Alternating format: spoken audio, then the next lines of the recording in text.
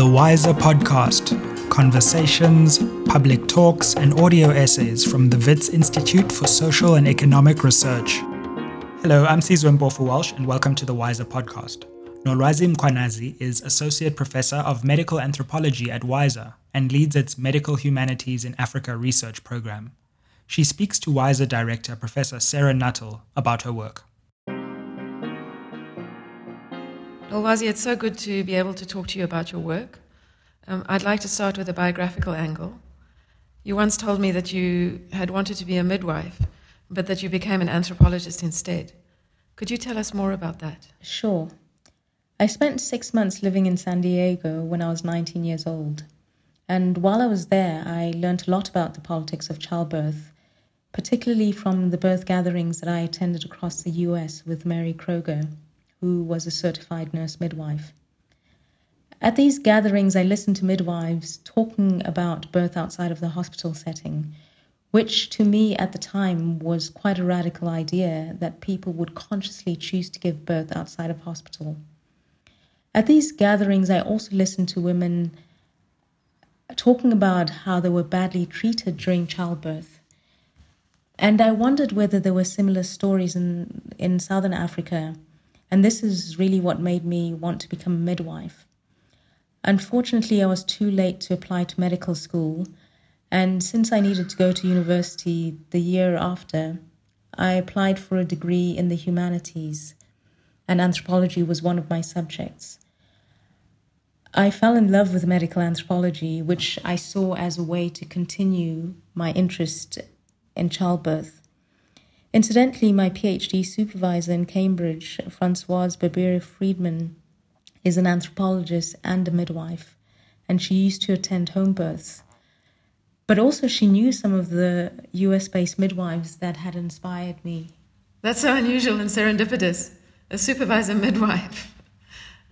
Nolwazi, your work on childbirth, or natality as you sometimes term it, soon extended into a wider ambit of research on reproducing bodies and reproducing societies.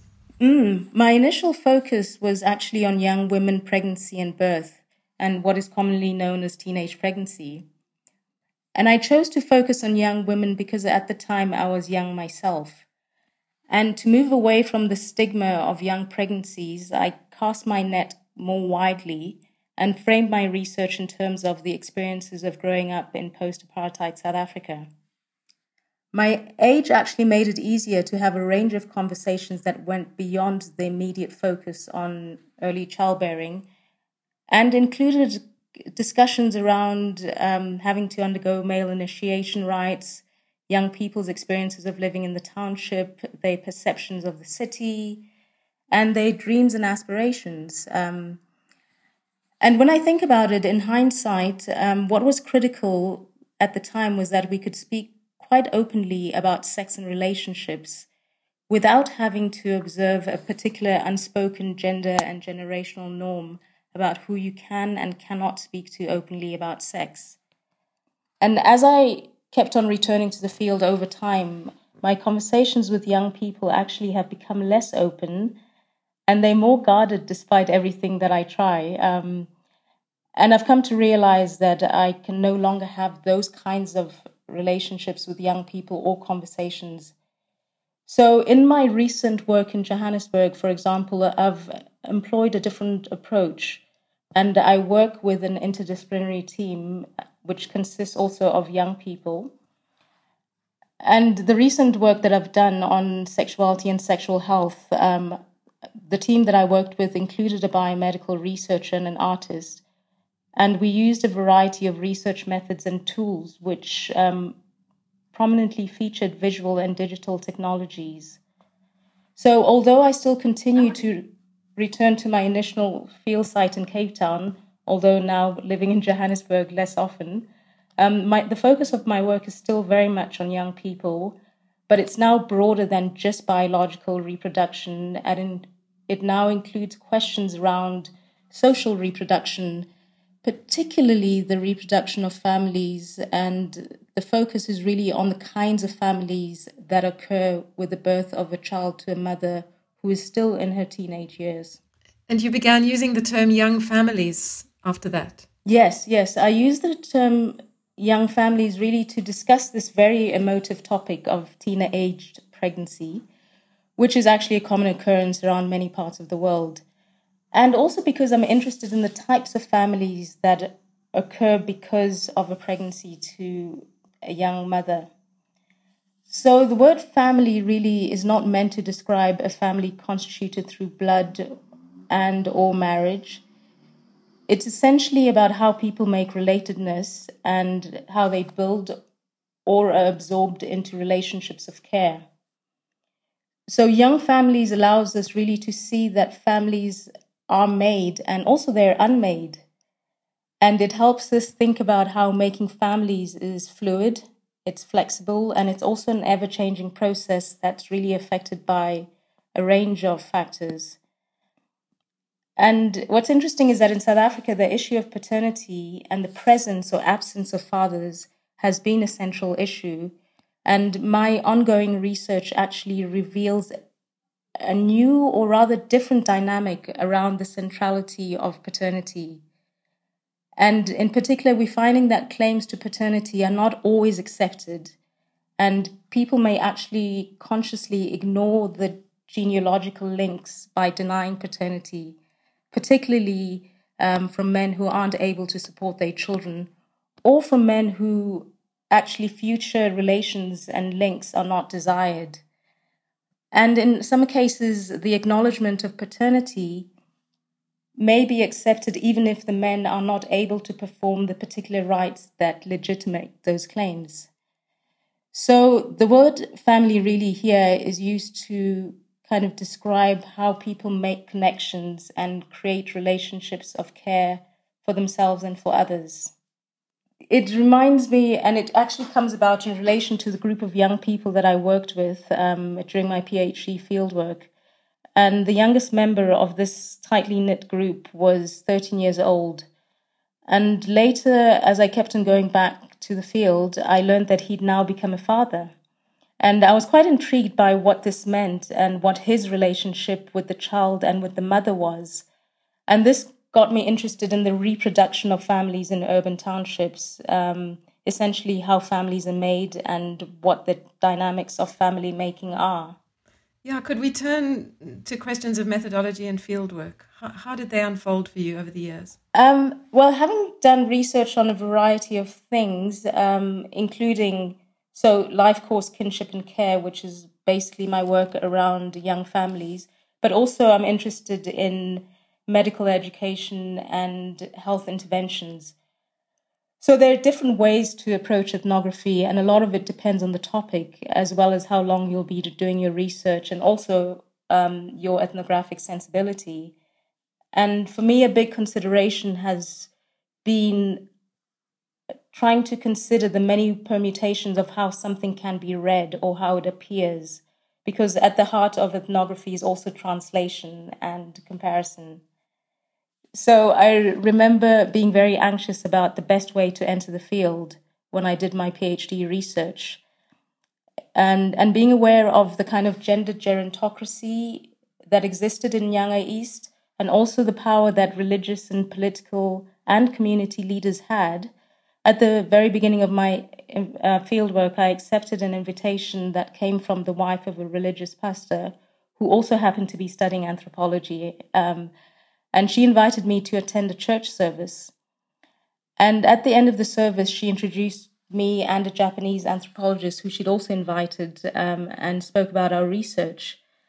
The topic of the Japanese anthropologist's work was on choral music. And when she introduced this, the research was greeted with applause, while mine on teenage pregnancy was greeted with silence. And the pastor's wife actually intervened to explain that while I looked like a child because I was quite young then, I was not, and that I was actually older than her because I was doing my PhD and she was only doing her master's degree. And she also pointed out that I was pursuing my education and had not become pregnant as a young person. And so therefore, I was actually a good role model to young people. But based on this kind of interaction, I decided to look for a different way to enter the field. So how does all of this this experience in the field enable you to think about lines of relatedness? as you've termed them? Well, when I talk about families as sets of relations and the idea of relatedness as being critical to who we call family, relatedness in this sense is based on an understanding of a set of roles and responsibilities and obligations that follow from being related and from being family. So, for example, as a sibling, you're expected to act in a certain way, or as a father figure, you're expected to act in a particular way. And most of the time, these ideas are dictated by cultural norms, and these are also changing and often always negotiated. So my interest in young families, for example, is really about the new changing roles and responsibilities that are given to men who decide to accept paternity or to claim paternity without having to fulfill particular kinds of cultural rights. But also, I mean, we have to think about the fact that some of these obligations that come with relatedness are also contested. And so they do involve negotiation and negotiating conflicts, particularly conflicts that arise around the issue of how care is enacted. And we also need to remember that care is not always experienced positively. Yeah, sure. Yeah. How does the question of generation and intergenerationality work in conditions of relatedness? Specifically, in terms of young families, which is essentially describes a relationship where the mother of the child is young, and it's also likely that her own mother is young, and so her own mother might actually still be of reproductive age, or she might be employed, or both. And so we have to think about the decisions that are made around care. And for a very long time, we've always had this idea that grandparents, grandmothers specifically, will care for the child of a teenager mother. And when the grandmother is quite young, new negotiations rise and different ideas about and responsibilities about who provides care happen. But in a sense, the focus on young families also sheds light on the particular care that happens between the mother and her own mother in the way that her own mother helps her navigate her transition to motherhood and how she helps her own mother navigate a form of respectability. So this is a care that is very interesting in the way it happens between generations of women. In the end, what does all of this tell us so far about young people's worlds in the situations that you've studied? Well, it tells us that we don't always know how they live and that we often resort to a single story about their lives. So, for example, after countless versions of the story that men want to deny paternity or are prone to denying paternity, especially for children that are born outside of a recognized union, my research in the early 2000s, actually, when I started my research, I would see that, but now things have changed and yet the narrative continues. So despite what's happening on the ground, the narrative hasn't changed at all. And this research is coming out both in work that's being done in KwaZulu-Natal and in the Western Cape, specifically that fathers want to be involved in the lives of their children, especially young fathers, and that they take the role of fatherhood quite seriously, even though they aren't able to perform the particular rites that legitimate these particular claims. And also there's another situation that comes to mind of work that I've done in Botswana around a sexuality education program that was being provided in schools, where they were encouraging young people to date what they call their schoolmates, rather than people who are older, rather than sugar daddies, for example. And what they found was that young girls were actually dating men in their early 20s and not sugar daddies. And the reason for this was because these young men had access to condoms, whereas their schoolmates didn't, because of the very strict rules about buying condoms or getting them from clinics. So girls were actually making choices about safer sexual relationships and about avoiding HIV and unwanted pregnancies. And yet it was so difficult for people to see this. Oh, yes. Yes, this is all about the value of unexpectedness and the surprising, rather than the dangers of a single story that novelist Chimamanda Adichie has spoken about. You've written about this. You've written about the ways in which medical humanities work in Africa often repeats singular stories about African lives. And you've talked about your own investment. I've heard you speak about it often. In telling a multitude of stories about the people you work with and that you're interested in. Do you think that the Medical Humanities in Africa network that you relaunched last week will contribute to this? Yes. Well, our intention in creating this relaunch of the network was, in a way, to connect people, academics, activists, artists, and researchers from across the continent who are specifically interested in health-related issues. And we actually really want to create a platform where we can speak to each other and also think together from our various locations across the continent and also from our diverse backgrounds.